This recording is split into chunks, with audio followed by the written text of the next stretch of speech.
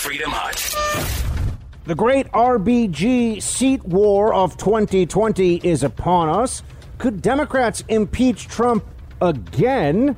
NYC, Portland, and Seattle declared anarchy zones, and a grave injustice in Omaha. This is the Buck Sexton Show, where the mission is to decode what really matters with actionable intelligence. One small step. Make no mistake. America, great. You're a great American again. The Buck Sexton Show begins. Former CIA analyst. Former member of the NYPD. He's a great guy. It is Buck Sexton. Now. Welcome, friends, to the Buck Sexton Show. An honor and a privilege to have you here with me. Thank you so much for joining. I'm so pleased that I get this opportunity to tell you all to get ready for it. Oh, my. Things are going to get even more out of control than I anticipated. And I've been thinking all along that this is going to get so ugly. This is going to get so intense that it's hard to wrap your head around it in advance. Like, you're going to have to experience what this last stretch of 2020 before the election feels like to really know, because Democrats, they're already so insane about this. They already act like the world's going to end if Trump wins. And now on top of it, we have the momentous report of Ruth Bader Ginsburg over the weekend. It just came in on Friday evening. That Ruth Bader Ginsburg, the biggest name in liberal jurisprudence, had passed away due to complications from cancer. So now you've got, let's just review for a moment. You have COVID-19, you have a pandemic, and now it looks like Europe is terrified. They're going to have a whole second wave, which means America's going to be terrified. Oh, I thought if we just wore masks, we'd be okay, right? I mean, this is what people say. But anyway, we have the COVID pandemic going on. We have months of riots and BLM and racial tension. We have an economy that's trying to recover, but is clearly under a lot of pressure because of all these other factors. You've got an election coming up here where the incumbent president is the most hated Republican of my lifetime, by the libs, obviously, by the left. And you're going to throw not just a Supreme Court seat into the mix. We've got the single most beloved left-wing liberal on the Supreme Court, perhaps in history, one for whom there has been a long-standing cult. There's a veneration of RBG that goes far beyond just what you'd expect for a Supreme Court justice. The libs absolutely love Ruth Bader Ginsburg. And now that seat is open. So you really couldn't have more tension in this political moment than you currently do. I don't know how it could honestly come close to this. This is unprecedented. I mean, you couldn't write the script for this. And as I described it over the weekend on Twitter, it feels as though there's going to be a level of crazy here achieved that is beyond our conception for what is possible. I mean, the Democrats will do things that will even still surprise you, despite the fact that we all recognize that they're willing to do almost anything if it will help their chances to defeat Donald Trump. They're willing to run a special counsel based on fabrications and lies. They're willing to do an impeachment that no one even really remembers what it was about, and no one even knew in the first place what it was. It was really just the Orange Man bad impeachment process. And yet, I think that they're going to surprise us now. They're going to come up with a new level of crazy. As I described it on Twitter, it's as though we're going to be injecting methamphetamine into a rabid squirrel. What does that even look like? I don't know. We're going to find out. This is going to be a whole other level. We will not have seen, I think, anything like this in modern American politics. And right now is the calm before the storm, although we are in the heat of the election cycle, on replacing Ruth Bader Ginsburg, on filling the seat. It's not her seat. We need to be careful about how we discuss this. No Supreme Court justice owns or has some special claim to the seat that he or she once held. This seat belongs to the people of the United States. And it is the duty of the United States Senate to confirm a nominee put forward by the President of the United States. We know what the constitutional order demands here. And you're going to hear so many lies about this, and you already are. You're going to hear just sheer desperation from these libs, from these Democrats. Anything to stop this seat from being filled. We already know 2 Republican senators, one from Maine, one from Alaska, Murkowski and Collins, or Collins and Murkowski, respectively, are basically saying that they are out, that they will have no part of this, which is appalling but not surprising. These are people who are careerists, and they're going to do what they think they have to get reelected, although not going forward with the Kavanaugh nomination cost a number of senators, and it was a good thing in a sense that it did. I wish we had more Republicans, but they weren't real Republicans. It cost a number of Republicans their seats, the vote.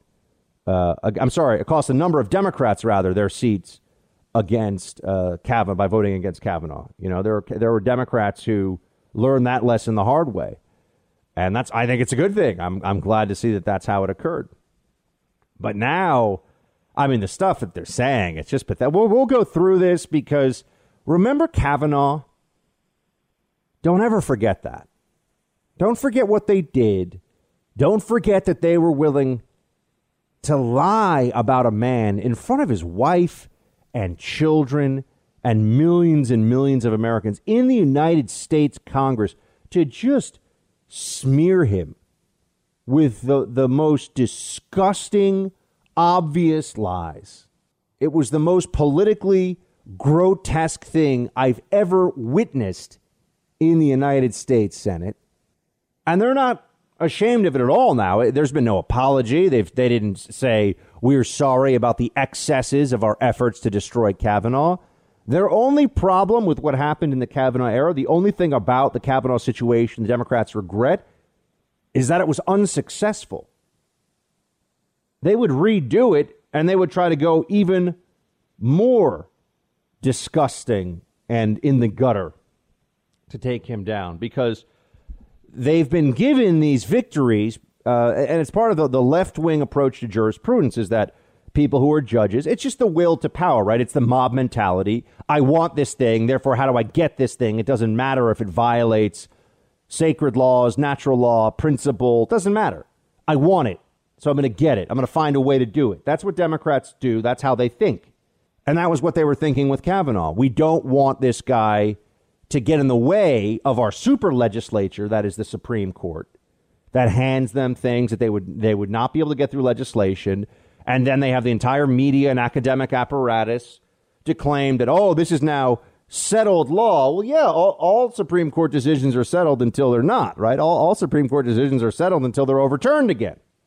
But those commonalities, those areas of agreement around the most fundamental issues of jurisprudence and rule of law, they're evaporating with every passing day. Democrats want what they want, and they want it as soon as they can get it. And nothing else can be allowed to intrude on that. Their will to power, their lust for control of you, and to be able to enforce themselves, inflict their will upon you, outranks all these other considerations that we may have for our institutions or the rule of law or the Constitution. And we're going to see that now in a way that is hard for me to describe to you. I don't know where there is. I don't think it's possible to go lower than they did on Kavanaugh and to be more debased and honestly evil. But they're going to, if they can.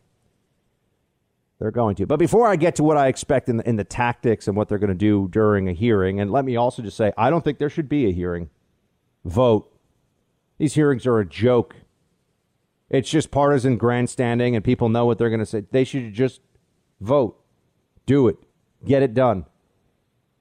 They absolutely have no choice here. The Senate Republicans, if they think that they're not going to implode the Republican Party by delaying this until after the election, they're out of their minds. Although I do think Cocaine Mitch knows what the stakes are here.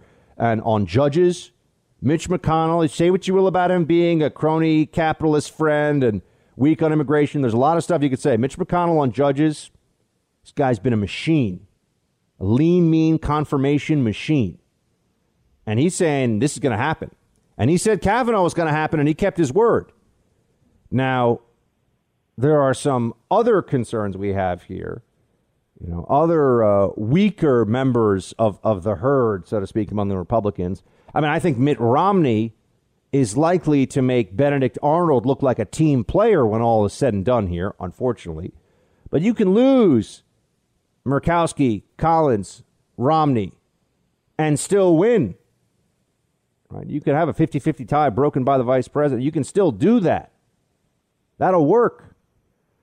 But they're going to come up with ways to pressure Republicans that are so underhanded and so vile that I worry about this. That's why I think the delay process is the delay of this process is a mistake.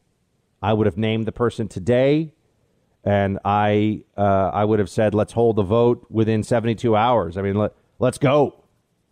Let's get it done right now. Right now. You want to talk about energizing the base? Get it done. Promises made, promises kept.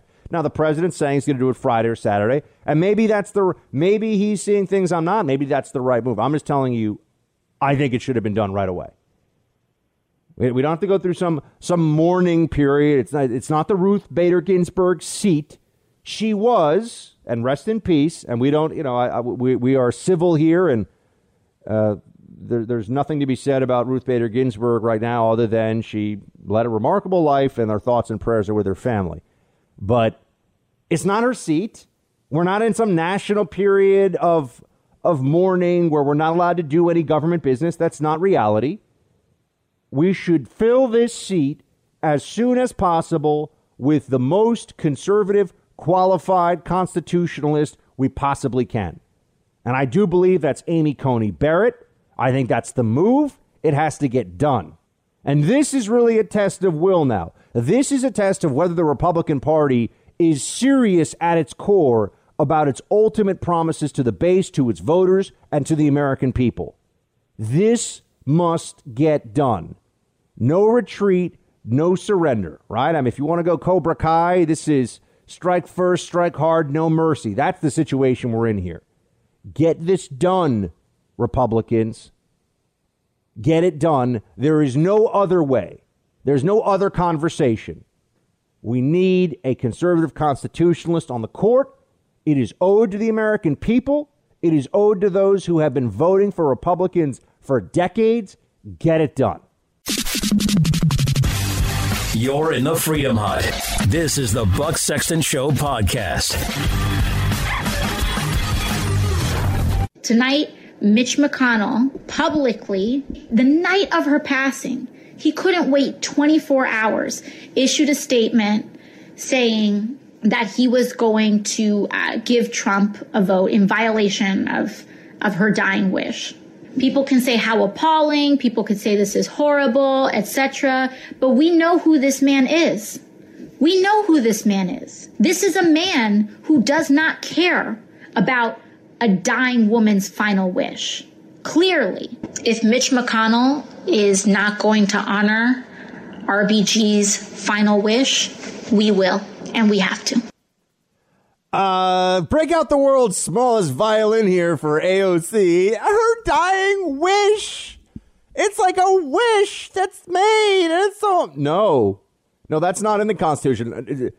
We give zero bleeps given about anyone's dying wish about a Supreme Court seat. Do not care.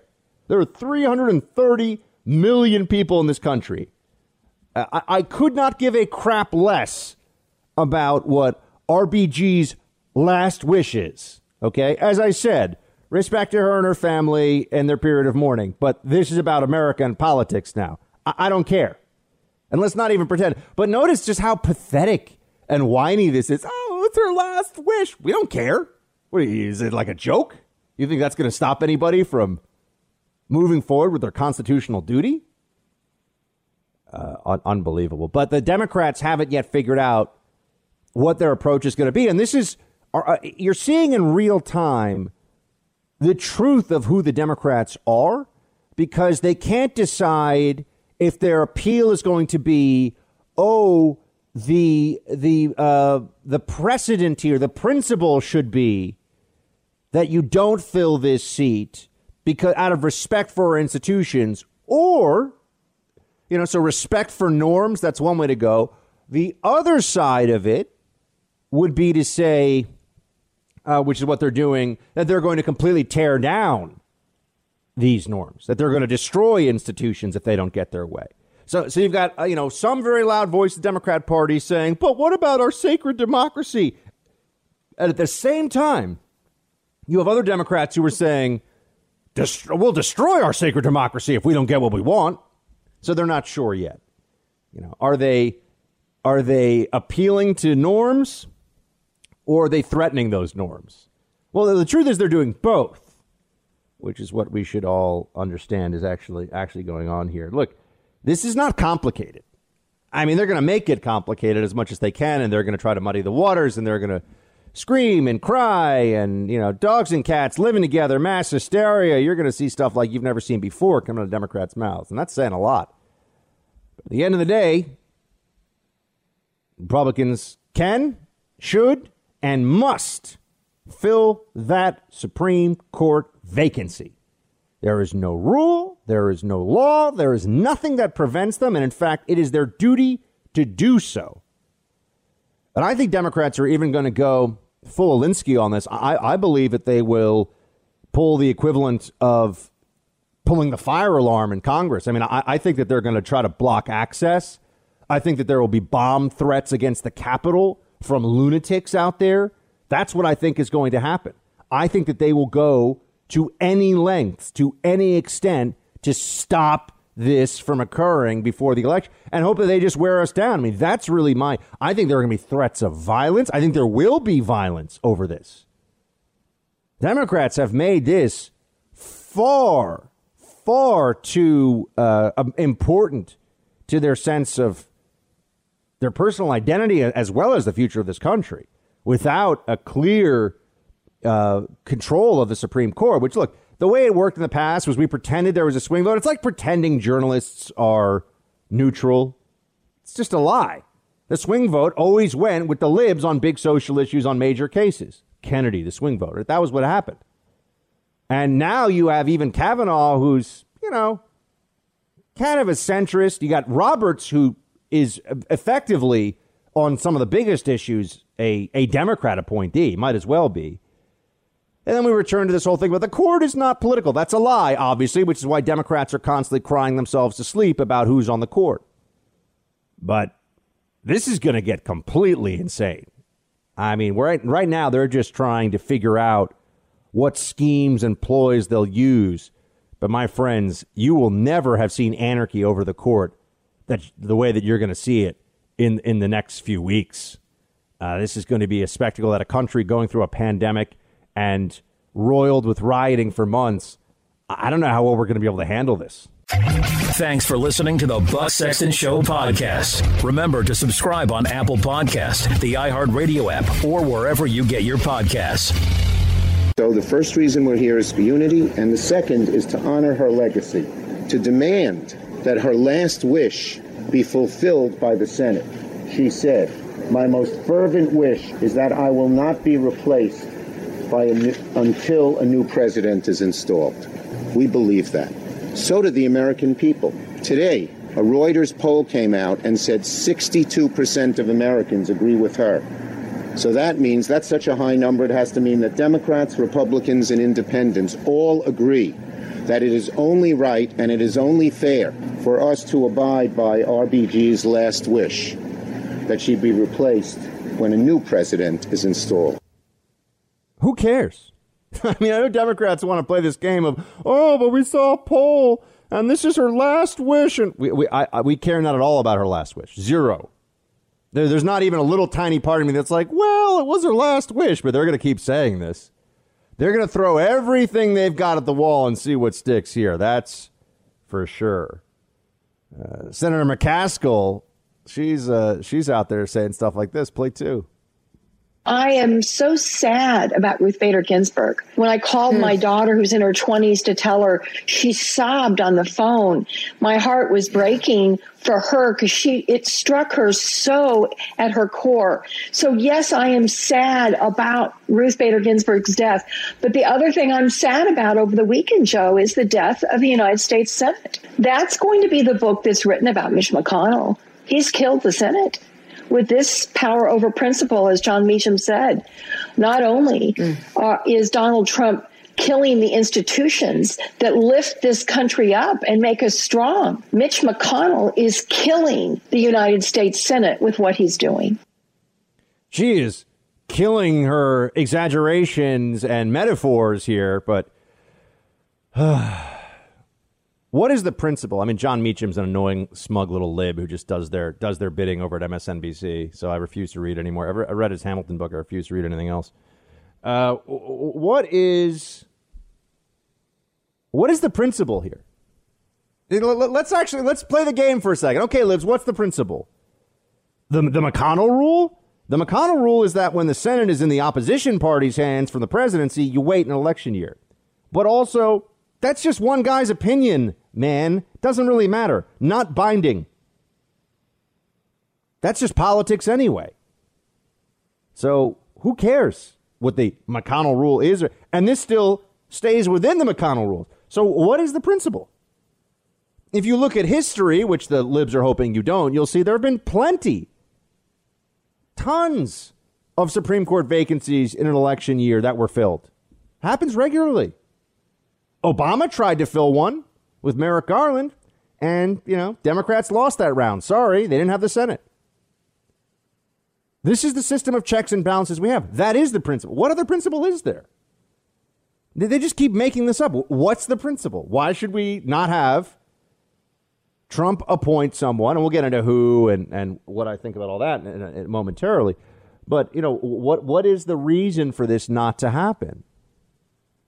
They don't have a good answer here. They don't seem able to even come up with it. They just keep changing what the different answers could be. And I'm also going to say this. A 20-year-old adult or, someone in their 20s who starts sobbing over the death of a Supreme Court justice is emotionally unstable and probably needs some help. That's weird. This should not be so important to anyone. These are lawyers who are performing a judicial function. All right. This is not your beloved golden retriever. This is not a family member who means the world to you. This is a Supreme Court justice.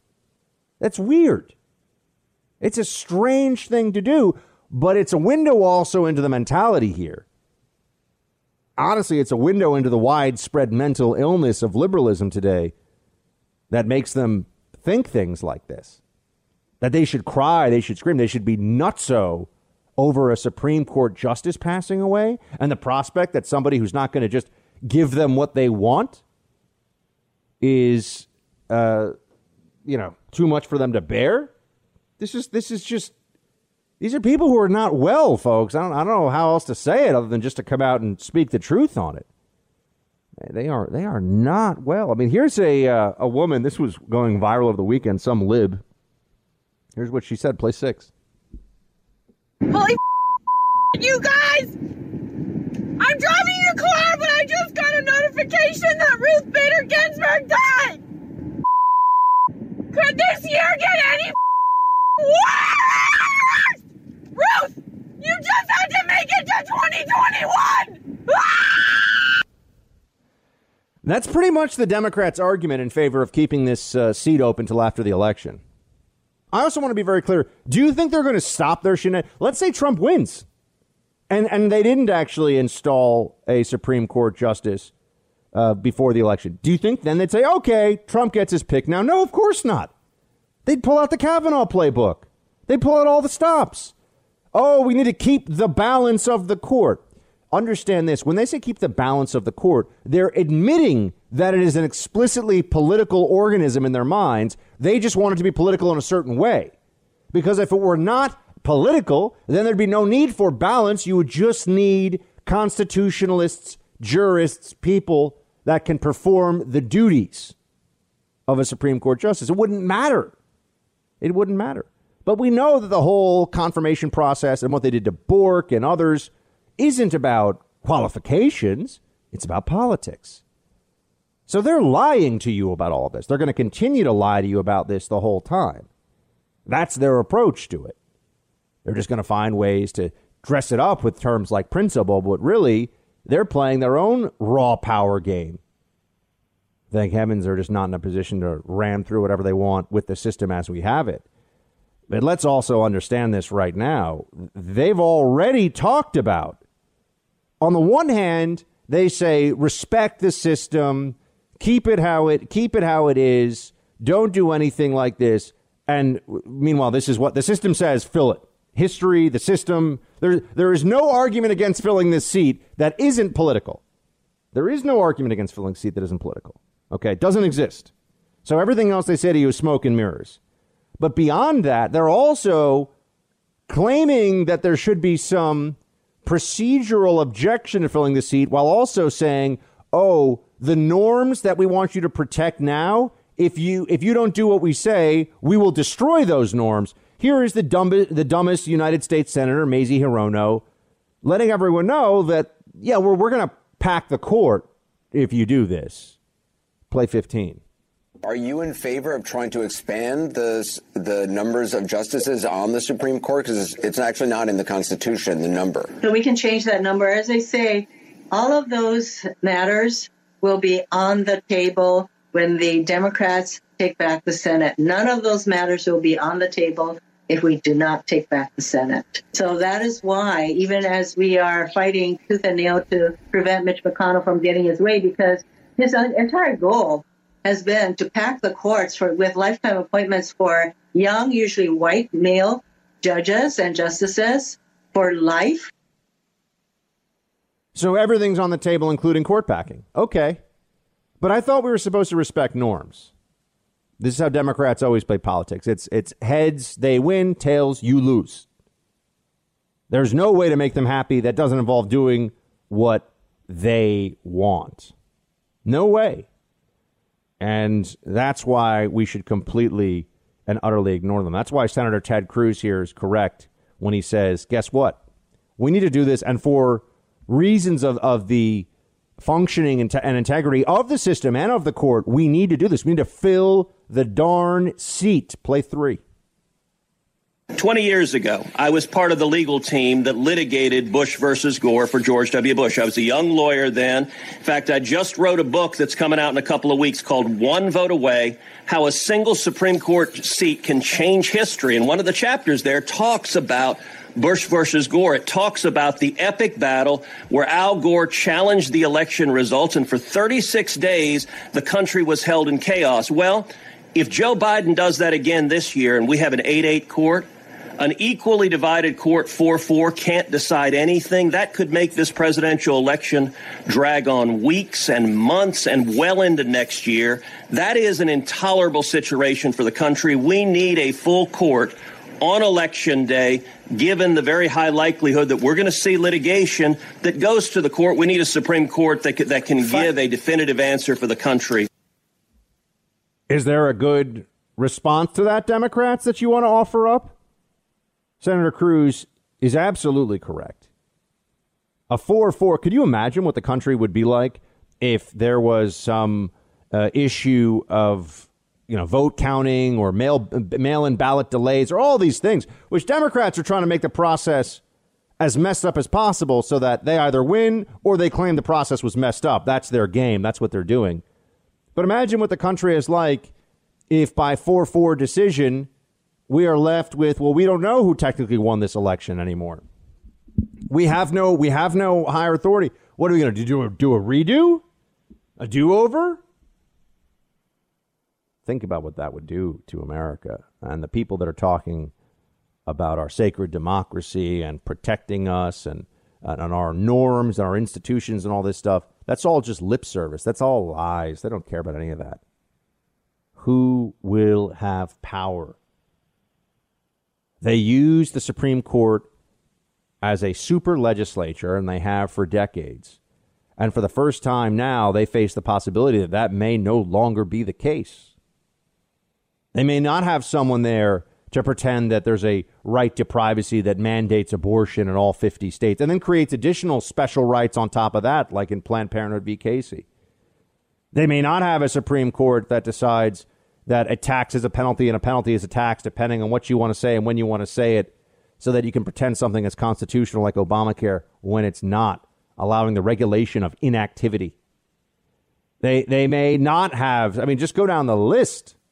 They may not have that last layer of protection for their whims and their demands, and they can't psychologically process that, which is why they do have people that are having these meltdowns.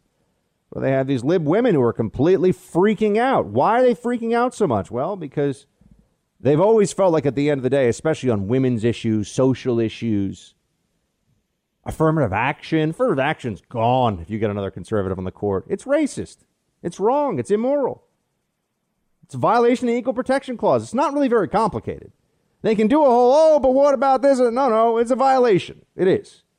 And even Sandra Day O'Connor, in a Supreme Court case that unfortunately upheld by 5-4, upheld affirmative action, said, maybe in 15 or 20 years we won't have to do this anymore. Oh, so a time sensitive law. So it's unequal protection now, but maybe one day we'll. Anyway, there's so many of these areas, and then Democrats will have to wake up with the recognition that they've got to make arguments now about these things.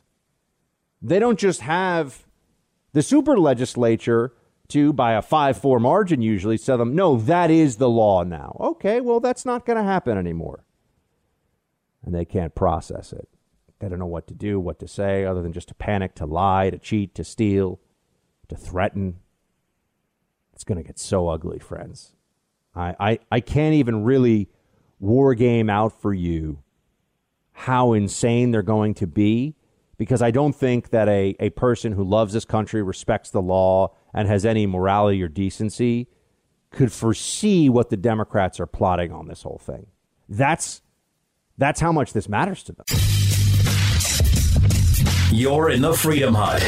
This is the Buck Sexton Show podcast. Oh, and then there's this other pretense the Democrats are going to say to try to keep themselves from being too sad late at night, that it's only because the big, bad, mean Republicans play so rough and the Democrats are the nice, good people. Here's the worst legal analyst on TV, the most consistently wrong, the most hyper-partisan and least insightful, CNN's Jeffrey Toobin.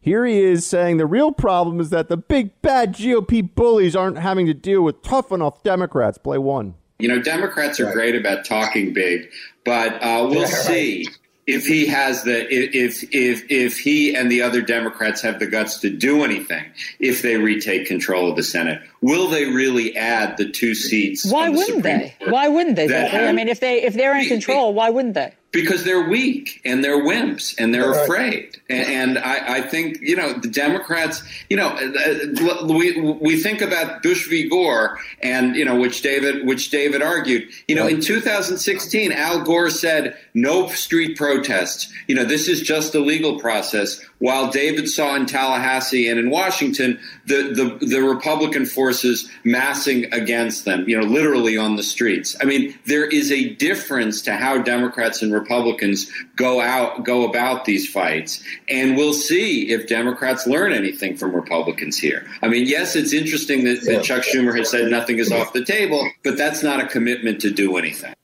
I mean, Toobin is insane. There's a difference in how Republicans and Democrats do things. You think Democrats are the we play fair, nice people? They've been rioting for months, you moron. What are you talking about? They've been burning down people's businesses. They've been destroying people's livelihoods. They've been attacking senior citizens in mobs in the street over justice. But Democrats play nice? That's their problem? It's tough to know if they're gaslighting or just insane. It's tough to know which it is. It's not easy to figure that out because it's just the complete opposite of reality. Democrats didn't accept the 2016 election, didn't accept the 2000 election. They're the ones that say, sorry, not going to abide by the rules. They talk about precedent. They don't understand. There is no precedent. There is nothing. There's no rule. There's no principle that prevents filling the Supreme Court seat. It doesn't exist, no matter what they tell you. It's not there. What is it? The McConnell rule? Who gives a crap? And the McConnell rule says you can fill it. So it's not even true. But then they go around and talk about how they should fill the Supreme Court with additional, when they have the chance, if they take back the Senate, with more seats. That is norm. But how many centuries has it been 9 judges, folks? That is norm busting. Are they that stupid? They don't know the difference? No, they know the difference. But they're like a child that wants a toy. And their toy is the Supreme Court. And they want it. And anyone who tells them no, they're just going to scream and shriek, red-faced and, spittle and rage and pounding the ground. That's their great legal argument for the Supreme Court right now. Thanks for listening to the Buck Sexton Show podcast. Remember to subscribe on Apple Podcasts, the iHeartRadio app, or wherever you get your podcasts. What are the Democrats going to do to try to stop this seat from being filled? There's no principled argument. There's no legal argument, but they're going to come up with something, and they will do anything. So now we just have to figure out, well, what would that look like? What are some of the ways in which, and I mean, encouraging Democrats to form human chains around the Capitol building. They're going to do stuff like that. Just saying riot, don't allow the Senate to be in session, do whatever you have to do. That's what I think they're going to do. They're not going to make some grand constitutional argument. There is no grand constitutional argument. There's nothing for them to say here. There's nothing for them. There's no argument to be made. They lost. Elections have consequences. Obama was at least right about that. They lost. Too bad. Deal with it, libs. Deal with it. But they're already raising the specter of, this is remarkable. They're already bringing up the possibility of a second impeachment proceeding of the president. They are thinking that they may try a rushed impeachment in the House as a procedural block against the president being able to appoint and then the Senate being able to confirm a Supreme Court nominee. I mean, this is just sabotage. That's all that is. Right now, this is saying, well, if you're not going to shut down your factory when we say so, we're just going to, throw a wrench into the gears. That's what they're really talking about at this point. You want to talk about norm busting? I mean, Nancy Pelosi is just kind of saying, yeah, nice constitutional system you got there. Be a shame if something happened to it. Play 9. Some have mentioned the possibility, if they try to push through a nominee in a lame duck session, that you and the House could move to impeach President Trump or Attorney General Barr as a way of stalling and preventing the Senate from acting on this nomination. Well, we have our options. We have arrows in our quiver that I'm not about to discuss right now. We have options. We have arrows in our quiver. They're already talking about impeachment out there. She didn't shut that down. That would be one way to go. Although their last impeachment was such a farce, you'd think, would they really risk whatever remnants of seriousness they have left based upon that? The answer is yes, they will. They are willing to do that. They are willing to be that absurd, that insane. They're crazy, folks. Absolutely crazy. Jim Jordan's not having any of it. He's like, this is complete nonsense. Play 7. I don't think the American people like to be threatened. I mean, Jerry Nadler said, if you move forward with this nomination and the Senate is won by the Democrats in the election, that they're going to pack the court. They're going to add 6 new seats to the court and take it from 9 to 15. Pelosi says today she's going to go with impeachment if they move forward. I don't think the American people like being threatened. I think they like the president of the United States following the law and putting someone on that court who's going to respect the Constitution. There is no legal objection to this, meaning that there's nothing in statute. There's nothing. This is clear as day. The president has the power. The Senate has the votes. That's it, folks. That's our system. There's nothing else. They can try to blame a blah, blah, blah, blah, blah, talk about something. It's all a distraction. It doesn't mean anything. But they're not going to give up on this because it's so critical to them to maintain what they view as the essential bulwark of their statism, of their left-wing dominance of jurisprudence, by having a Supreme Court that they know 9 times out of 10 on the big things is going to go their way. They can't live in a country where that, in their minds, where that's not happening. That's really what they think. That's really their belief in all of this. So then we get into who should it be? Who should it be? I've got to tell you, I think that, and I told the president this when I met with him back in May in the Oval Office. He asked me this, and this I will share with you. This wasn't off the record. I said, look, it should be Amy Coney Barrett. She's completely has the credentials, has the background. She's a mother of, I don't even know how many kids, like about a half dozen or so. She's adopted a couple of children. She's a devout Catholic, and she's a woman. So I'm hoping, although I can't guarantee, because who knows how desperate the Democrats are going to get. I'm hoping they don't run the exact same playbook where they claim that Amy Coney Barrett was part of a secret high school gang rape ring. I mean, I don't think they're going to do that, but with Democrats, you never know. You never know, which is also why I think the president should announce right now. I think all the delay does is let Democrats gather random, emotionally disturbed people who once saw Amy Coney Barrett in high school and will now swear under oath she's a deep-cover Vatican operative who's plotting to enslave all women. That's what I think. I don't think there's any good reason to hold a hearing over the nominee once President Trump has said who it is. The Senate should vote. That's it. I don't see what the advantage is, and I think it should be Amy Coney Barrett. I've seen Barbara Lagoa has also talked about first-generation Cuban-American down in Florida. Guys, the base wants ACB. She almost got the nod the last time around.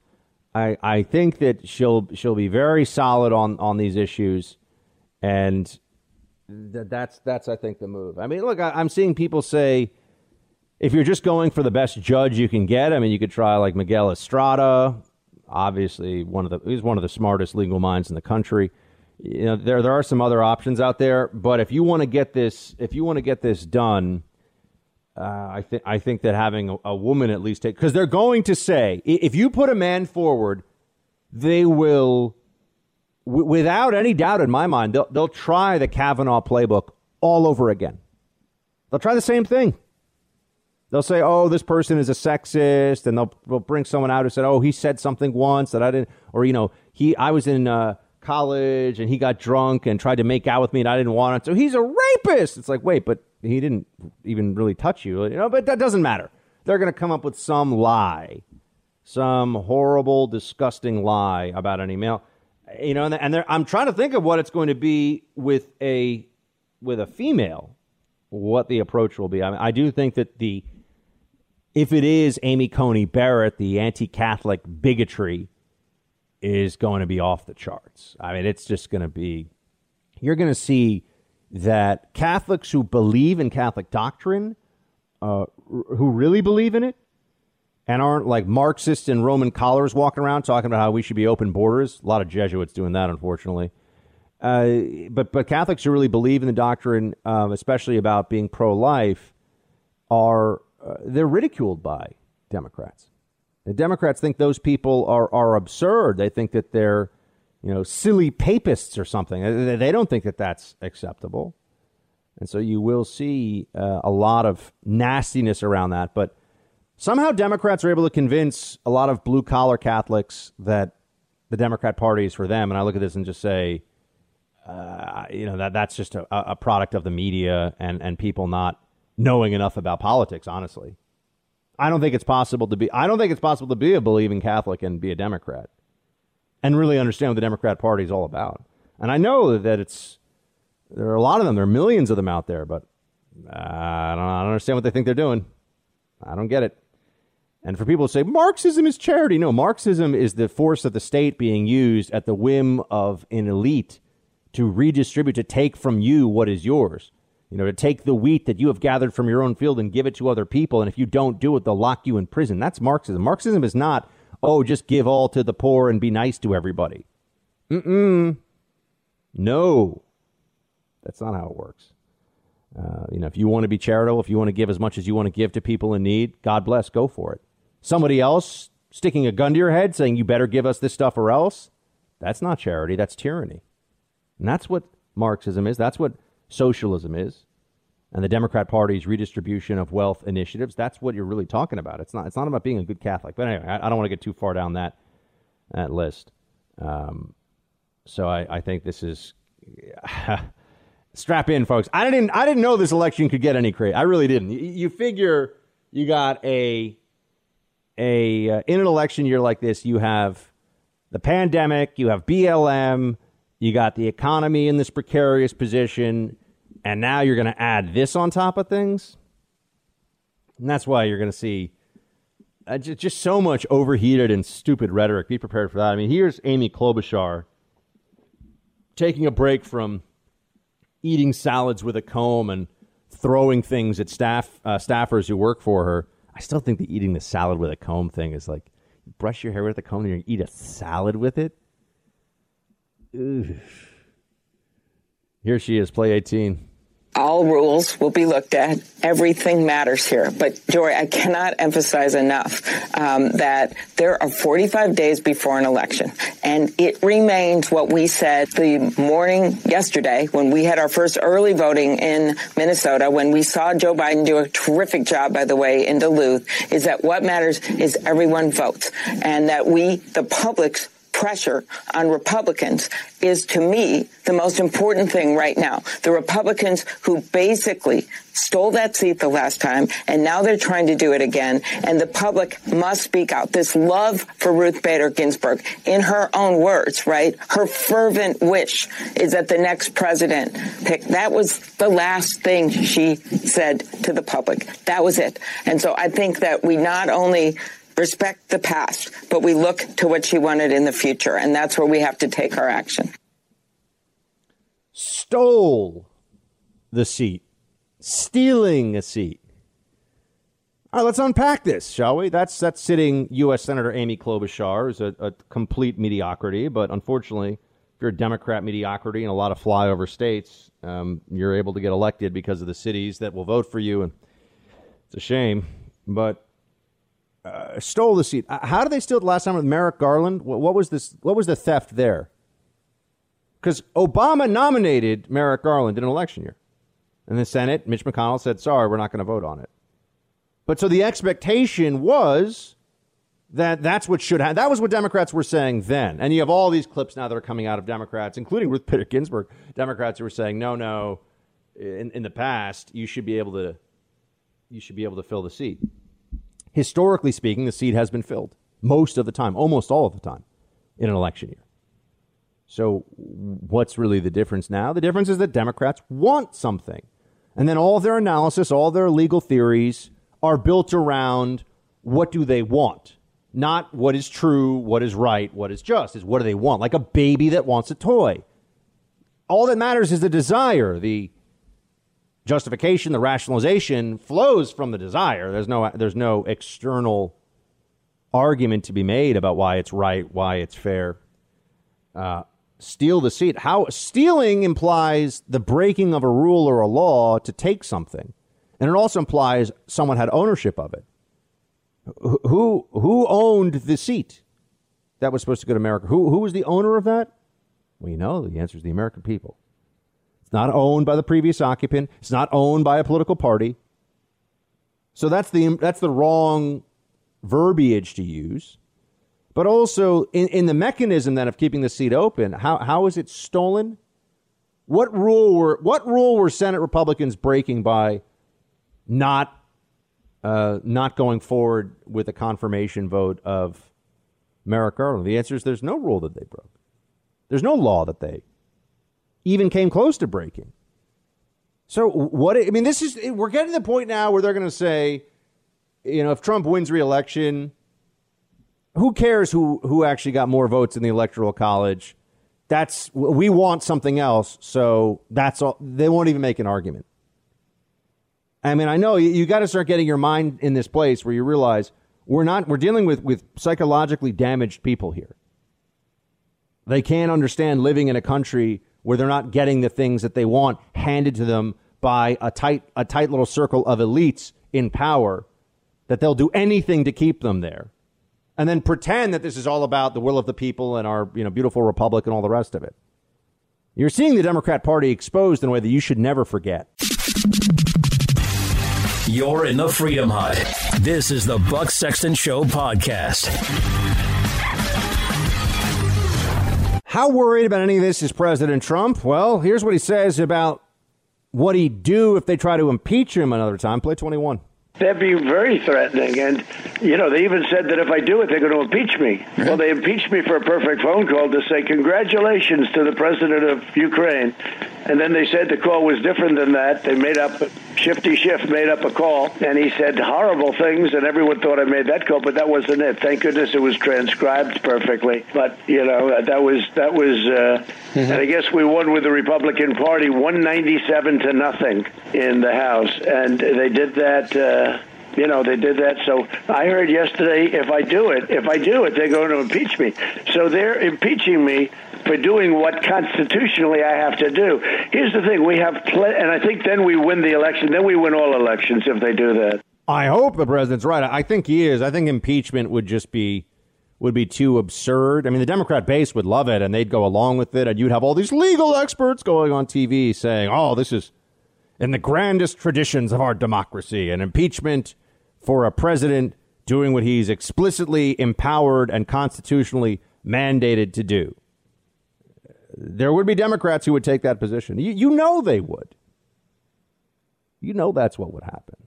So let's not even allow it to creep into our minds at all that would be even a little bit surprising. But Hillary needs to weigh in on this one, too. Play 16. They made a new precedent, and that new precedent, which they all defended incredibly passionately, is to wait for the next president, whoever that is, to make the nomination. But as you clearly heard, that is not what they are intending. And it's another blow to our institutions.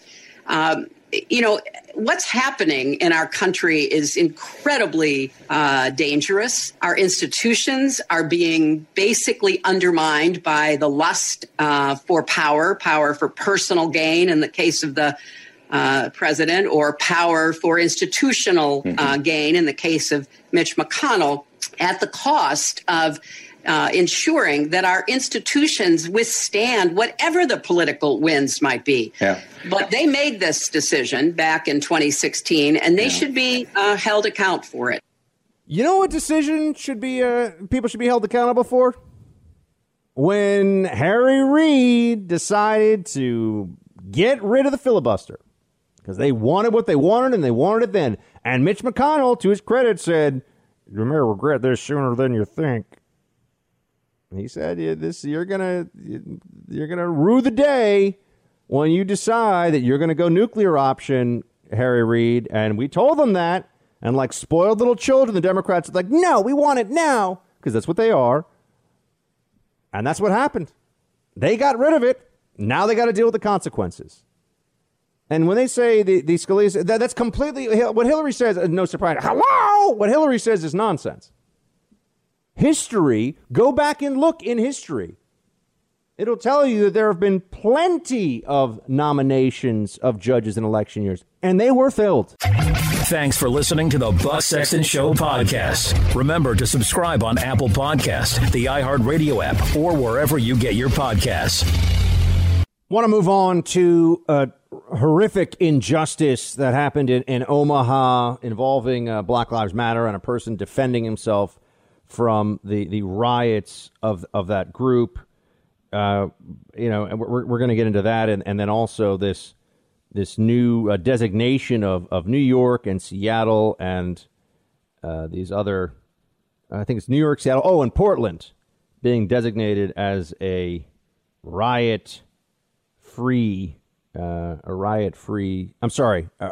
anarchy zone, law-free zone. There we go. I keep trying to pull up this. There's a great piece on National Review from a guy named Dan McLaughlin, and he lays out all of the different times. Here you go. There's a long history of Supreme Court nominations in a presidential election year, even in lame duck sessions. When the Senate is from the same party, they almost always get confirmed. When the Senate is from the other party, the seat almost always gets held open. So the precedent, the real precedent here, is in fact that the seat should be filled. Just look at history. But they simply do not care. They simply do not care. They will not change their tune on any of this one. They're just going to go forward with the same thing. Anyway, I'm just get ready for it, folks. It's going to get very, very ugly. It's going to get very nasty. Doesn't matter how weak their arguments are. Doesn't matter that they're contradictory. What matters to them is that they get what they want here. Everything else is completely and utterly secondary to that. Also, who would Biden put forward as a Supreme Court nominee? Who would be Biden's people? Trump saying, why don't we know? Play 20. There are actually 5 I'm looking at. It's down to 5. And it could be any one of them. They'll all be great. These are really top people. To get on that list, I created a list, and Biden should do that too. He's got all major radical left players. That's why. And if he puts a centrist in, somebody that really should be somebody that's not so far left that it would be a member of the AOC plus 3 crowd, he's got a problem. If he puts somebody on that is not going to be popular with a certain group of people, they will all run away from him like the plague. That's right. Trump knows that Biden, as much as they talk about how the Supreme Court shouldn't be political and it's an apolitical thing, which is a lie, he knows that Biden can't put forward any kind of a centrist and anyone who's even a little bit reasonable. You're not going to get a Merrick Garland. And by the way, he's a liberal. He's just not an obvious screaming neon sign, oh my gosh, I'll do anything to destroy the Constitution kind of liberal. But he's a liberal. But they can't even put him forward. It has to be someone who is, remember, Ruth Bader Ginsburg was like the general counsel for the ACLU. Ruth Bader Ginsburg was left wing, folks. Left wing, not a centrist, not a moderate. And so their expectation here is going to be that someone like that will have to replace her. Okay, let's get to the latest here with BLM. Oh, no, wait. There was one other thing. So much here happened over the weekend because of this. You had libs who were threatening riots if they don't get their way on this, which is remarkable because the same people who have had their supporters and have been advocating for riots for months now that have been happening because of an 18th century Franciscan priest statue or a Columbus statue or you name it. The same people that have been rioting over all that are now saying, do what we say or we're going to riot. Well, guess what? We've kind of figured out that they're going to riot no matter what. They like to riot. It's a part of Democrat political culture now. This is who they are. This is how they do what they do. And so with that, you end up saying, oh, hold on a minute. How could that even really be a threat now? I mean, it's just understood. I mean, we should just go through life assuming that we've all been promised by Democrats that there's going to be riots because there will be riots because that is not something that they self-police. It's not something that they shout down and say their own supporters shouldn't do. But I just thought that was amazing. And you had this guy like Reza Aslan who had his own show at CNN for a little while. And it's just a vicious, nasty little lib. Fancies himself some great intellectual, is a moron. But, there's a lot of that goes on. And he said, if they try to fill the seat, we're going to burn the whole effing thing down or something like that. And you look at this like, what kind of maladjusted, pathetic, childish buffoon says something like that over a Supreme Court seat? We're going to burn it all. Have you ever heard me say if we don't get our way, we should go burn something down or we should go destroy innocent people's businesses or Of course not. And if I did, I would hope that you would be like, well, who kidnapped Buck? Like, what happened here?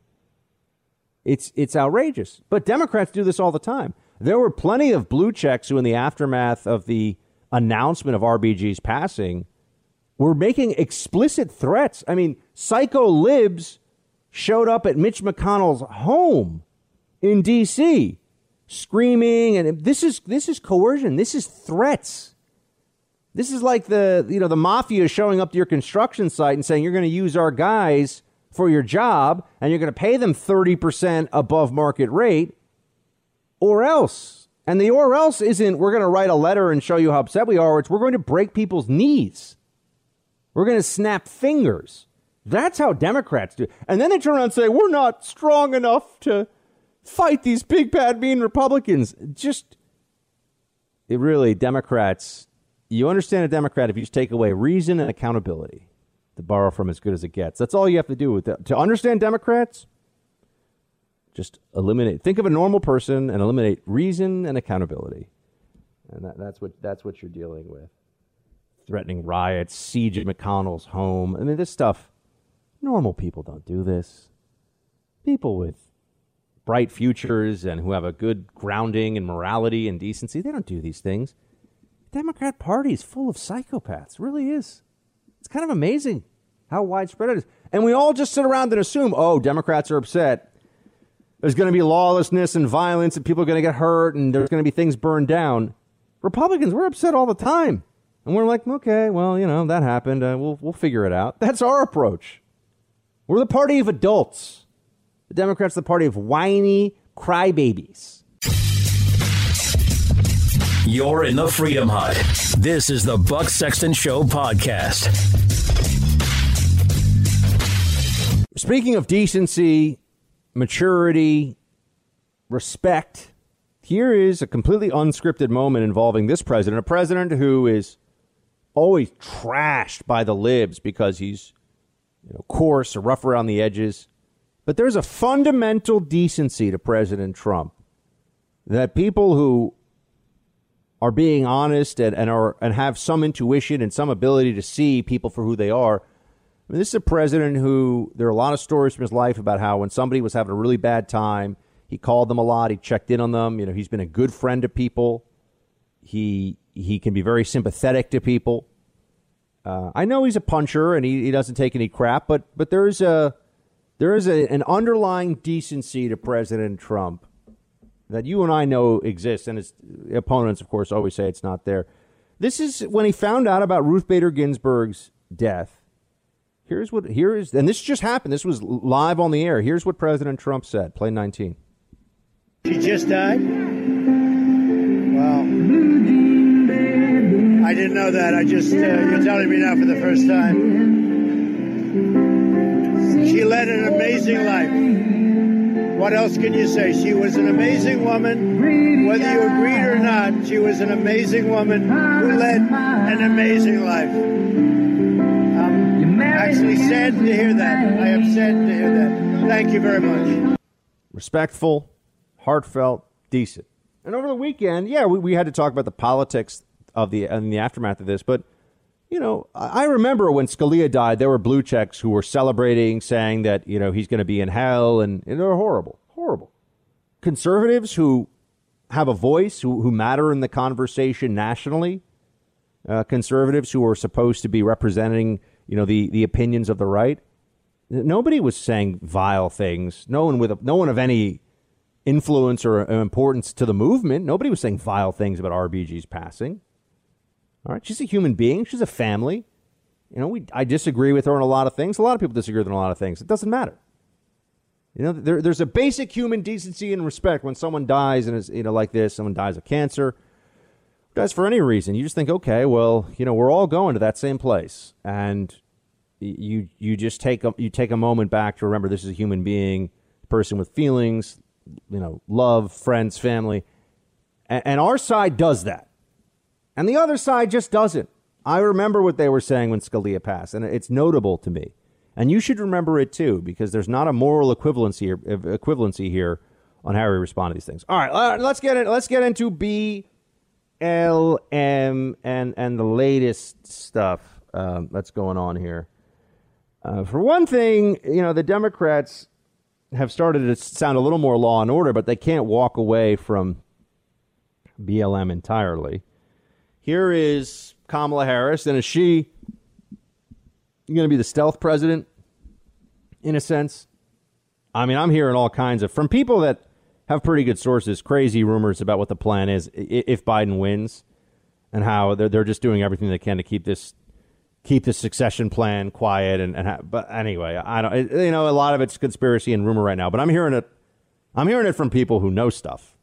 So that always puts you a little bit on edge. You go, okay, well, that's not somebody that's usually taken in by just rumors on the internet, and they claim they have sources close to the Biden campaign. In the Biden campaign, even, but I'll get to that another day. You have Harris saying that BLM is, well, here's what she says, 13.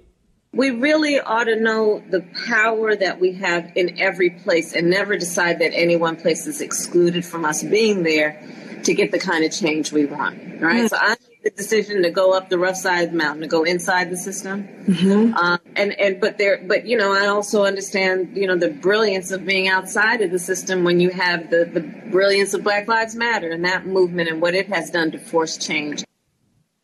The brilliance of Black Lives Matter and what it has done to force change. Okay. What has it done to force change? What change? Oh, that's a word that makes people feel so good on the left. Like hope and change, right? What change has come as a result of Black Lives Matter? Other than raised insurance premiums for a whole lot of small businesses in American cities, what change has Black Lives Matter brought about? Ever allowed to ask that? Can someone just point out to me the big strides for the black community and for community police relations that have been made as a result of Black Lives Matter? Does anyone even want to try to give me the data, the supporting documentation for this claim? No, of course, because there is none. BLM is about anger, resentment, rage, and power. That's it. Doesn't make people safer, doesn't make people happier, doesn't make them better. It's not improving any aspect of life in this country for anyone. And yet, because of all of our sensitivities about racial issues, because of the history of this country, which did have slavery and odious oppression for far too long as part of this country, not in fact the founding ethos of the country, despite what the 1619 Project says. But here we are now in the freest, fairest, most prosperous nation in the world. And there's a movement that really wants to institute a kind of radical Marxism to divide us and to turn us against each other for the benefit of elites who will rule over us. I don't think that's a good idea for anybody. But Kamala Harris knows that if she wants to win this election, or if she and Biden are going to win this election, they have to do everything they can to pander to the Democrat base. And that includes this make-believe nonsense that BLM is good for people, makes things better for all of us in America, or at least makes things better for anyone. I would argue it doesn't help anybody at all. I'm also pleased to see the DOJ has identified New York City, Portland, and Seattle as, quote, local governments that are permitting anarchy, violence, and destruction in American cities. According to FoxNews.com, it's a move that comes as the federal government continues to take a tough stance against localized rioting in some areas of the country. President Trump earlier this month targeted those three cities in a memo that Attorney General William Barr and the Office of Management and Budget asking for a review of federal funding to anarchist jurisdictions. The DOJ memo Monday essentially served as notice to New York City, Portland, and Seattle to meet the Trump criteria, that they meet the criteria Trump set out for potential defunding. It's unclear whether and how much funding may eventually be withdrawn from cities, and if such a move would be legal, it'll be challenged in the courts. But look, they're just saying it, and they're absolutely right. There should be consequences for abandoning law and order in these cities. There should be consequences for the two-tiered system of justice, one for left-wing activists who want to break laws and act like maniacs, and another for people who aren't given that special protection. That's wrong. This should not have been allowed to happen as long as it is, and the federal government taking action is a good thing. You know, people have constitutional rights, even in cities. The federal government is supposed to be able to protect your constitutional rights, even in blue Democrat cities. There's not some free from the Constitution zone, or at least there's not supposed to be anywhere on U.S. soil. So I'm pleased to see that there's some action being taken here. And I know people have been reaching out to me a lot saying, Buck, you look like you're right about the Barr thing. The Barr probe, we're not even going to see it before the election, and it's feeling like it's going to be toothless. Folks, one of the reasons I hope you enjoy listening to the show is on the big stuff, I'm mostly right, mostly all the time. And I think my Barr prediction, because when people are, there's a Barr, is a dogged prosecutor, he's going to bring justice and all this great stuff. Some people were saying that because I think they believed it's what their audiences wanted to hear. I respect and love this audience far too much to ever say something just because I think some percentage of it wants to hear something. I always tell you what I think is the truth, and I know you respect that. I think the Barr probe is going nowheresville fast, friends. That's what I see happening. Thanks for listening to the Buck Sexton Show podcast. Remember to subscribe on Apple Podcasts, the iHeartRadio app, or wherever you get your podcasts. I want to tell you a story that you probably won't hear from the national news media, but it's one that you need to know. It involves BLM, the politics around it, the pandering to the vicious mob that's going on across the country. I mean, I know we have a fantastic radio station in KFAB, Omaha, Nebraska, and this is a story that takes place in Omaha. And it could happen anywhere in the country. It is happening all over the country. We've seen something somewhat similar, though nobody was killed, in St. Louis when a person tried to stand up, or a husband and wife tried to stand up for their safety, the security of their homes, and were lawful gun owners. All of a sudden, the state turned on them because there are people who have the power of the state that they're supposed to use to protect the law-abiding that would prefer to be on the side of the vengeful, rageful, spittle-mouth, profane, crazy mob. Right? That's what we see happening. Right? The abdication of responsibility to enforce the law, irrespective of what the political needs of any one person, one politician may be in the moment, and the removal of Second Amendment self-defense rights that comes along with it. And this cannot be allowed to stand. This is appalling. So here's what happened. Last week, a grand jury in Omaha, Nebraska, indicted a white bar owner named Jake Gardner, who shot a black man during protests for, quote, this is according to NPR, racial justice, end quote, in May. So there's video of this, and I watched the video. There is a disagreement outside this guy's bar. There's a mob outside screaming their usual threats. And somebody says this guy, Jake Gardner, the white guy here, has a gun. And 22-year-old James Skurlock, who is black, attacked him, caused an altercation, put hands on him, try to wrestle him to the ground. And Gardner shot Skurlock.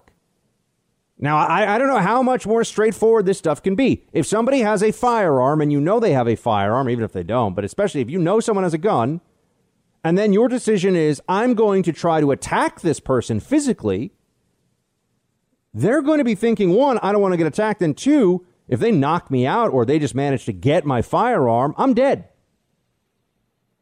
So if you attack a person with a gun without cause, and that person shoots you, that is self-defense. That is morally justified and legally justified.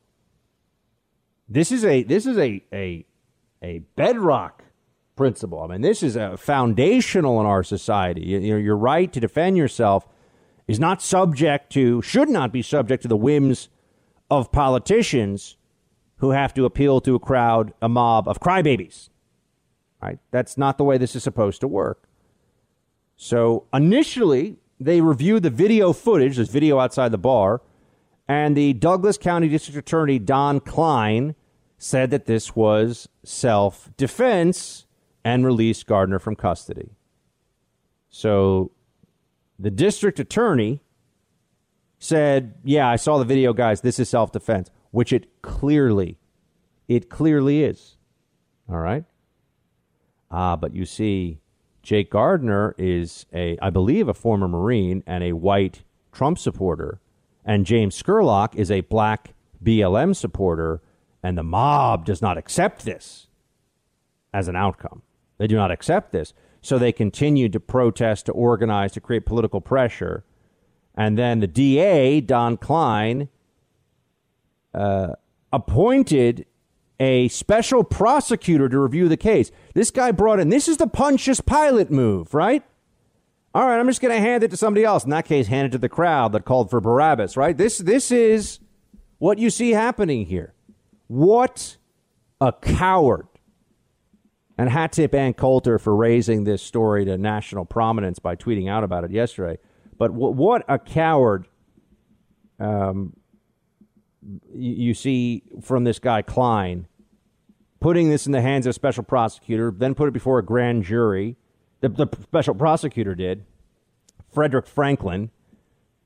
They charged Gardner with 4 counts: manslaughter, attempted first-degree assault, terroristic threats, and use of a firearm in connection with a felony. He faced 95 years in prison for this. 95 years. It's a very long time. Now, if he had pleaded, he might have gotten. But this guy, if he pleaded, maybe it would have been it would have been much less. But here's the problem with pleading: he didn't do anything wrong. All right. I watched the video. I read the accounts, the eyewitness accounts. BLM protesters, all flush with their power, all excited that people have to quake in fear at the very thought of them marching outside their property. We want justice. These BLM protesters, I swear, what they should want is some discipline, a good paying job, and to read a book. But instead, what they want is to threaten people and to form mobs outside their businesses and burn them down and do all these things. So this is a clear-cut case of self-defense on video. And you would think that we could all be on the same page about how self-defense is a natural law right, that this is critical to our understanding of living in a civilized society, that you're allowed to defend yourself. And James Scurlock was shot, and that was justified. It was justified. What he did, it's on video. You can see it. If someone did that to me, I would shoot them too. And that was what the initial district attorney, whose only job is to determine whether there's guilt, whether there's need to bring a case, that was the initial district attorney finding here, that there should not be any criminal charges. And then the politics turned. And then it became untenable. You see, the mob wanted a scalp. The mob wanted a scalp. You have a white Trump supporter shoots a black BLM supporter. Not allowed. Not allowed. Mob can't let that fly. So they demand what they call justice. What they really want is mob justice, which is no justice at all. It's just whatever the angry people making the most noise, making the most threats on the street want at any given moment. That's not justice. Well, tragically, Jake Gardner was found over the weekend about 20 miles from Portland, Oregon, dead. He killed himself because he knew that he could not trust the state. He knew that he could not trust his own government in Nebraska. They could not trust that the system would do what was right because there's so much cowardice out there right now. People are just so afraid not only of being called racist, they're afraid of not being liked by the people that run around calling everybody racist. The mob formed outside Klein's home in Omaha. They went right for him, and they pressured him. And he gave in. He caved. There's no need to assign a special prosecutor to review this. He just wanted to hand it to somebody else who wanted to help get the scalp here. Maybe, help his political aspirations down the line. Unbelievable. It's just tragic. It's wrong. Jake Gardner's life mattered, and the government let him down. The state of Nebraska let him down. And this is the country that we live in now, where the mob is allowed to threaten you and even physically attack you. And if you have a problem with that, if you take any action to defend you, never mind expecting that the police will intervene. Never mind expecting that the state itself will do what is necessary to protect you and your family and your property. No. If you take that into your own hands, which is your God-given right, a right not even given by the state, then your own government will turn on you. These are dark days, friends. This is something I'm not sure I ever thought we'd have to go through as a country. Self-defense not allowed. You know, you see the situation in Kenosha, Wisconsin, where that young man Rittenhouse. Now, I've said it and I stand behind it. I wish he hadn't showed up at that protest. He was in over his head, but doesn't change anything about him defending himself. Guy had a gun in his hand and attacked him. If you attack me with a gun in my hand, I'm going to shoot that person. I'm not going to feel bad. I'm not going to lose a night's sleep. I'm not going to feel bad about it either. You attack somebody with a gun and you get shot, that's on you. This is very basic. This is very straightforward. But in this country right now, you are told that you better obey the demands of the mob. You better live in fear. You better bend the knee. You know, I saw over the weekend more video of these roadblocks like insurgents do in countries. They set up these roadblocks and they make people on video hold their fist up and say Black Lives Matter. Can you imagine if MAGA hat wearing Trump supporters were setting up roadblocks and that demanding people either bend the knee or hold up a fist and say the prescribed slogan of their political movement? Can you imagine what the response would be? Democrats wouldn't just call for the National Guard. They'd want, you know, Nancy Pelosi would be on the floor of Congress saying, let's bring back napalm, forget the Geneva Convention. And we know this. We know the double standard is so powerful that you choke on it when you think about it. You think, how could this be? But this case of Jake Gardner in Omaha, this one will stay with us for a while. You're not allowed to defend yourself, folks. Those of you who say, Buck, get out of New York City, get to a place. Really? Nebraska's a red state, my friends. The state of Nebraska failed this man, took away his God-given rights, and now he took away his own life. You're in the Freedom Hut. This is the Buck Sexton Show podcast. Just want to give a shout out and a big thanks to our newest affiliate to add the Buck Sexton Show, KNRS in Salt Lake City, a fantastic heritage radio station, and great that we'll be able to grow Team Buck in Utah and out in the Salt Lake area. So really, really excited about this. Thank you so much for adding the Buck Sexton Show. And the KNRS listeners out there, welcome to the fam, my friends. I'm hoping and I'm believing this will become your favorite news show, perhaps even your favorite radio show if I do my job right. Thank you so much. All right, now we get into Biden. What's going on with him these days? I told you I've been hearing these crazy rumors. I hear all this stuff about how Joe Biden is, taking some kind of regimen to get him up and ready to do these events, that the guy is he's so tired. He's just so fatigued. He's almost 80. We're going to be electing an almost 80-year-old president. If it wasn't for the Trump derangement syndrome of the libs, they would all say this is absurd. The whole thing is absurd. And that's why it's almost getting boring, although I feel like we can't stop doing it, but it's just become expected that he's going to say things now like this. Play 24. But they should be. It's estimated that 200 million people have died, probably by the time I finish this talk. But the complications of COVID-19, like lung scarring and heart damage, could become the next deniable pre-existing condition for over 6 million Americans. 200 million Americans will die from COVID by the time he finishes his speech, he says. Now, that's the kind of thing where if you said that and you had any grasp on what the real numbers are and you were really with it, you would immediately correct yourself. Did you hear him immediately correct himself? So 2 out of 3 Americans could be dead of COVID by the time he finished his speech.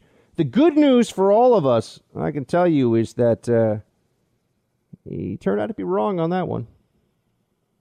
Every day now, another thing that he says where he seems a little bit out of it. Every day now, another Biden moment that the media has to be the cleanup crew for him. And they're completely willing to do it. They're not going to stop. They're not going to slow this down at all.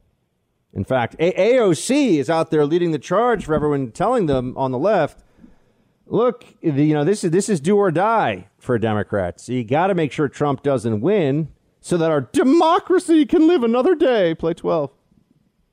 I understand why people say, I don't vote. What's the point? I really empathize with it. I'm not here to dismiss you. I'm not here to poo-poo you. I'm not here to say you're wrong or that you're a bad person. What I'm here to say is that this year, this election, voting for Joe Biden is not about whether you agree with him. It's a vote to let our democracy live another day. That's what this is about. We need to act in solidarity and protection for the most vulnerable people in our society who have already experienced the violent repercussions of this administration. Why is it in solidarity to live another day? What exactly about Trump is destroying democracy? They say this stuff. I'm actually curious. Like, I want to know. Because if somebody offered me money to come up, I mean, I could make some guesses, but how is the sitting president who won a democratically run election in 2016, free and fair democratic election then, winning another free and fair democratic election in 2020, a threat to democracy?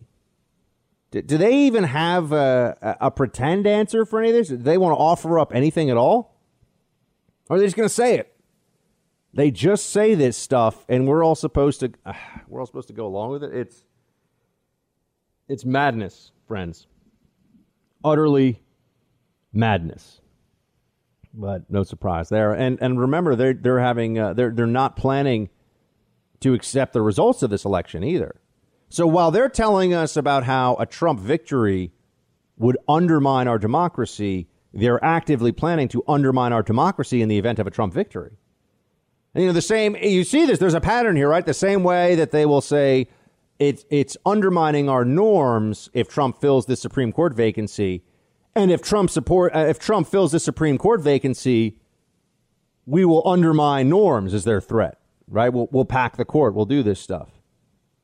And they're even still pretending that Stacey Abrams, the make-believe governor of Georgia, actually won her election. Here's Kamala Harris. Play 14.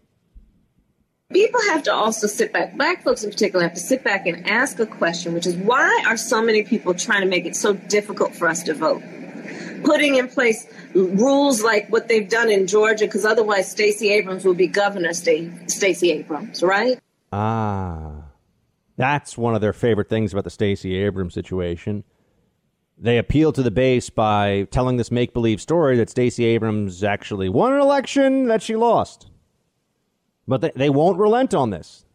They won't give it up. They won't stop pretending that Stacey Abrams won because they view this as a data point in their overall theory that Donald Trump is going to cheat in this election. And if he wins, they're going to say that he cheated.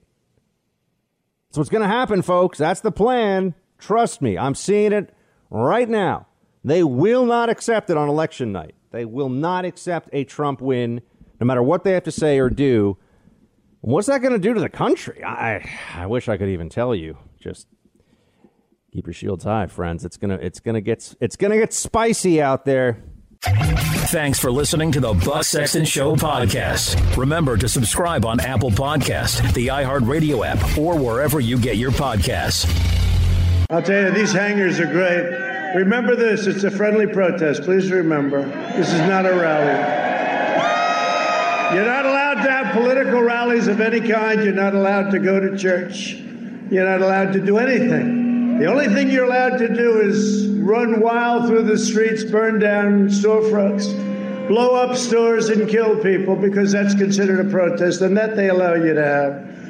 You don't have to wear masks at protests. So I said, we can't have a rally. The most we can have is 10 people.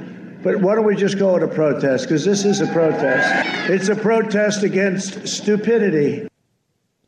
Indeed it is. I like that the president holds the other side accountable for the nonsense and the double standards and the lies. So I just wanted to play that one for you. It is. I think a vote for Trump is actually a protest against stupidity. It's a protest against lawlessness. It's a protest against disorder, against anarchy, against viciousness. So that's how I view a vote for Trump in this election cycle. Let's do roll call. Team Buck, it's time for roll call.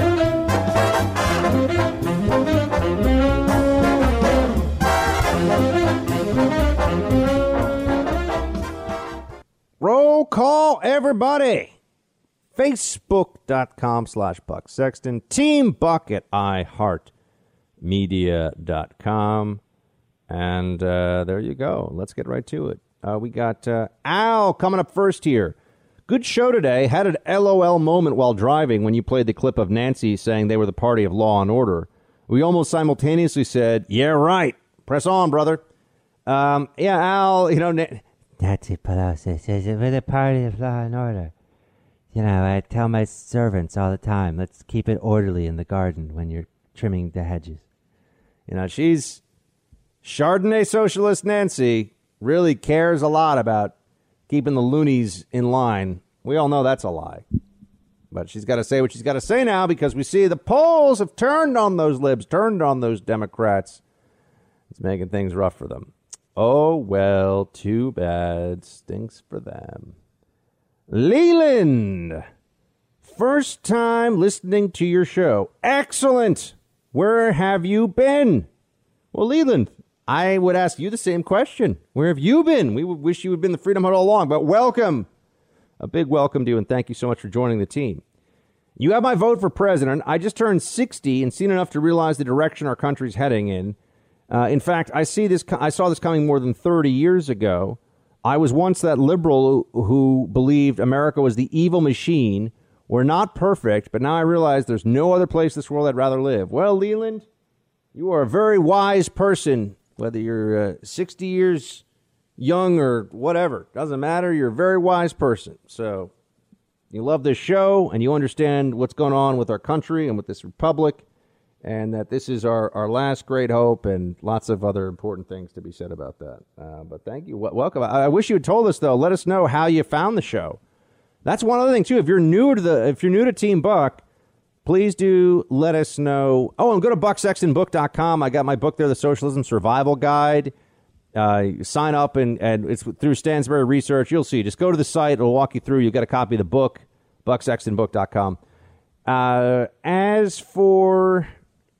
Oh, gosh, I forgot what I was saying. Oh, yeah, if you're new to the team, please do let us know how you found out about us, because we want to make sure we're maximizing our ability to get the word out there about all things Team Buck. And we also want producer Mark to have even more homework than he currently does. Right, Mark? Yes, Mark's nothing I love more than homework. He's got a new wife.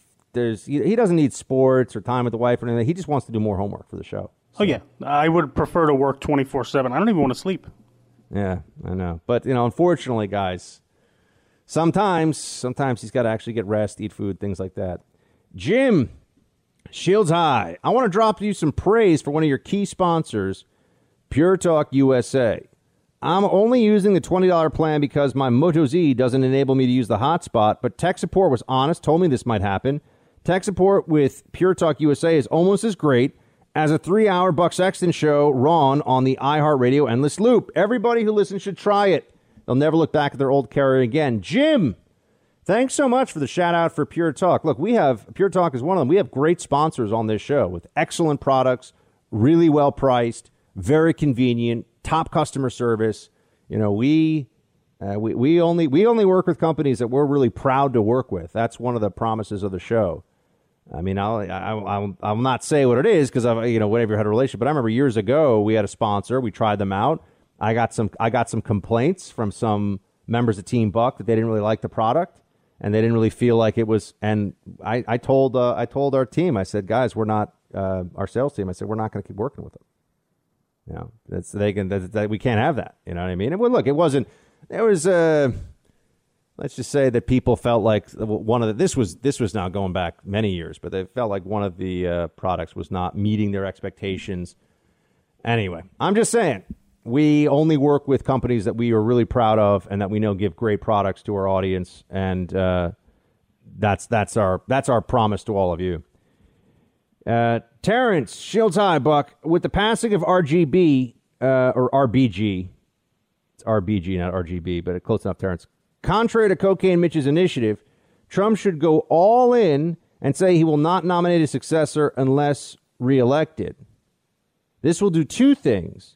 It will energize not only his base, but all the rights Supreme Court protectionists that held their noses and voted from the first election. Secondly, it will once and for all take the wind out of the left's "he's a tyrant" tirade completely out of their sails. The left is expecting a ramrod approach, and Mitch has all but confirmed that strategy. I say it's time to do the unexpected and put them on their heels. I'm interested in your take on this strategy. Terrence, I like that you're thinking outside the box, but I think it would be better to stay inside the box on this one. And here's why. I understand what you're saying. You think that it'll motivate people to come out and vote for Trump a lot if he says he's waiting till after the election. But a lot of people would take that as an abdication, right? That he has promised to do this when he can do it. And a bird in the hand is worth two in the bush. By the way, Snow Princess yesterday had this is a total digression, but I was walking with her on the street, and a bird flew into her hand, basically. I mean, it flew right in front of her, and then it hopped into her hand when she bent down. And my dad, who's a bird, an amateur bird expert, said it's a female scarlet tanager. And I actually have a photo of it sitting in her hand. And it turns out it's a little songbird, and it looked like maybe it was having a little bit of trouble with one of its wings, but it flew into Snow Princess's hand. It was pretty amazing. I got photos of it. So bird in the hand, two in the bush. That's why I was thinking about that. As for Supreme Court justices, you can't play games with this. This is somebody who's going to sit on the bench for 30 years, maybe. So this is not the time to get cute. And Terrence, anyone who's going to vote for Trump because of this pick is going to vote for Trump anyway. So I don't think you really increase base turnout by saying you're going to wait. In fact, people might take that as being wimpy and trying to get out of getting it done. So I appreciate your thinking on this, Terrence, and I know you're trying to be contrarian from the status quo, but I think I feel very strongly it's we should have named this person, or Trump should have named the Supreme Court pick today, and McConnell should schedule a vote forthwith. All we do by delaying is let them come up with more strategies and plot more shenanigans and have the media tell more lies. There is no benefit to waiting. None. Zero, in my mind. We should go full court press. And I think people need to understand this, too. I'm among those who, in a sense, was radicalized by the Kavanaugh hearings. I mean, the Kavanaugh hearing was a change in my political thinking where it went from we need to fight hard to defeat this side to we need to do whatever is necessary and within our scope of morality to beat this side. Like we need to be willing to view this as a steel cage match. This is not time for delicacies and niceties.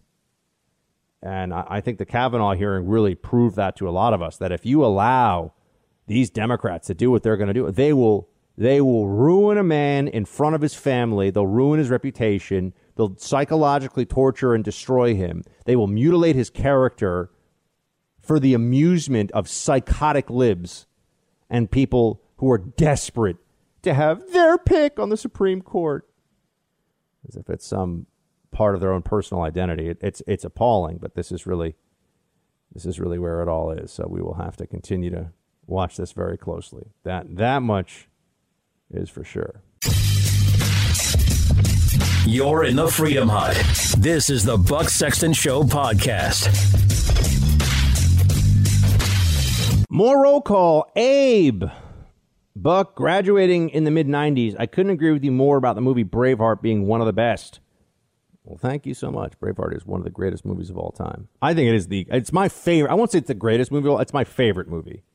It's my favorite movie. Producer Mark, I respect you much, but disagree about the Beatles being dubbed as one of the greatest rock bands ever. No doubt they did have great success as a band. However, at the time, I believe Zeppelin and Judas Priest better qualify as rock. Producer Mark, do you have a response? I think the definition of rock is wide-ranging nowadays. Have you seen the people that get nominated to the Rock and Roll Hall of Fame? I think you're right, but I'm just wondering, who do you have in mind for the Rock and Roll Hall of Fame that's so wide? I mean, I don't know if the top of it, didn't Kiss get put in? I know there was a big debate over that. That's rock and roll, isn't it? That's where the Beastie Boys are in there. The argument can be made that's not rock and roll. Is the Beastie Boys rock and roll? I mean, they were rappers, but they also had a very heavy rock background to their tracks. So, I mean, I suppose Kid Rock is rock and roll because there is rock, in fact, in the name. I mean, he's more country, but I believe there's country artists in there now. So I think the term rock, it should really be called the Music Hall of Fame if we're really getting technical. But, I mean, come on. I don't know why all the Beatles hate on this show. It's mostly from you. Well, yeah, I mean, if you listen to the White Album and you tell me that there aren't a bunch of songs in there that suck and make you want to rip out your own eardrums, I mean, you're just not telling me the truth, so that's why. Okay. I mean, you are just ridiculous. I know. I keep it real. Sometimes I think you're anti-American. I do like soccer and live in Manhattan, so there's definitely some stuff. I know. It's some real commie stuff about me. Alice, Buck, I went on a horseback tour yesterday. There were 2 couples from out of state, plus my daughter and me, Vermonters. Everyone other than us was masked up for the pre-ride. Then the Massachusetts and New Hampshire folks opined on why Vermont is the best with COVID because we follow the rules. Ugh, I want to laugh, but I explained it's our lifestyle. They tried to tell us it would be worse when we are shut in the winter. I gave up and joked about my drafty ancient farmhouse. I really think this has to end. Riding a horse in the woods in a mask?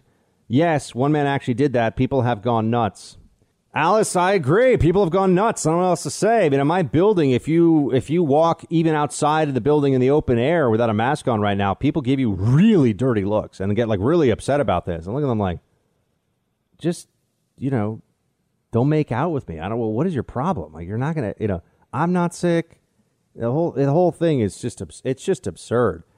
And notice how at every stage, it's like it's been engineered for maximum control over all of us, right? At every stage, it's, we think that there's a huge number of asymptomatic people out there. Oh, asymptomatic people are just as infective or just as infectious as, some people with really bad symptoms. It's just somehow if we don't just start saying enough is enough, we're just going to be on in this little tyranny of idiocy forever. But I think a lot of people like it. They like it. Brett writes, Buck, I just saw you on Fox. Do you and Tucker have the same barber? If you were to shave or Tucker to grow a beard, I'm not sure we could tell you apart. Well, Brett, you're not the only one who's ever confused me with Tuck, especially back in the day when I didn't have a beard. We don't have the same barber, but we have similar hair. Mine perhaps a little thicker and more luxurious. But we do have a similar look. I think we probably have the same ethnic, mix of Irish, English, and Scottish in our backgrounds, and the whole thing. So yeah, I agree. But yeah, I was thinking about shaving, but I don't know. Snow Princess says the beard is. I don't know. The ladies are always pro beard. I've had very few of the Team Buck ladies or just ladies in life in general that I know who.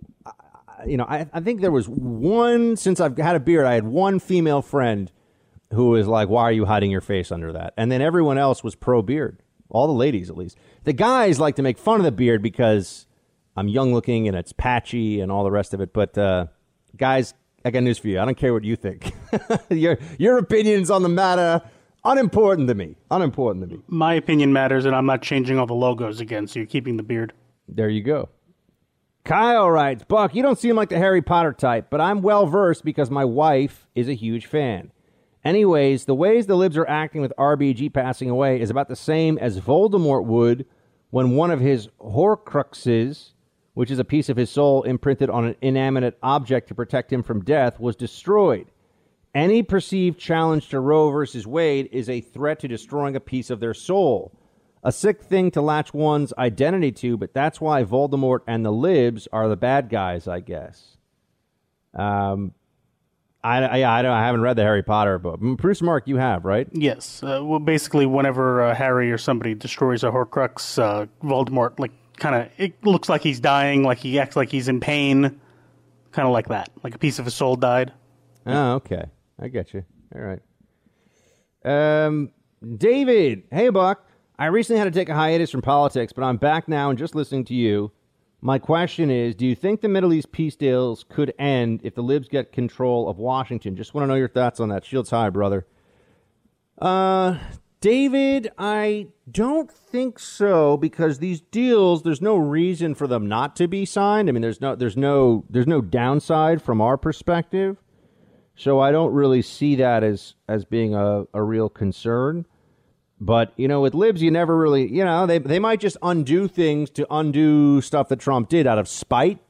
And that may include, at some level, these international negotiations that are going on. I'm just waiting for lib media, if the Saudis do have a formal diplomatic recognition of Israel, which would be a seismic event in the Middle East. I'm just waiting for the libs to say that, oh, well, that's not a big deal. They'll say anything, just like they will about the Supreme Court fight right now. Friends, please spread the word about the show. Pass the buck. Tell people far and wide to listen, especially as we're in the real height of this election season. We're going to need each other, Freds, because it's going to be quite a fight ahead of us. So get your rest. Shields high.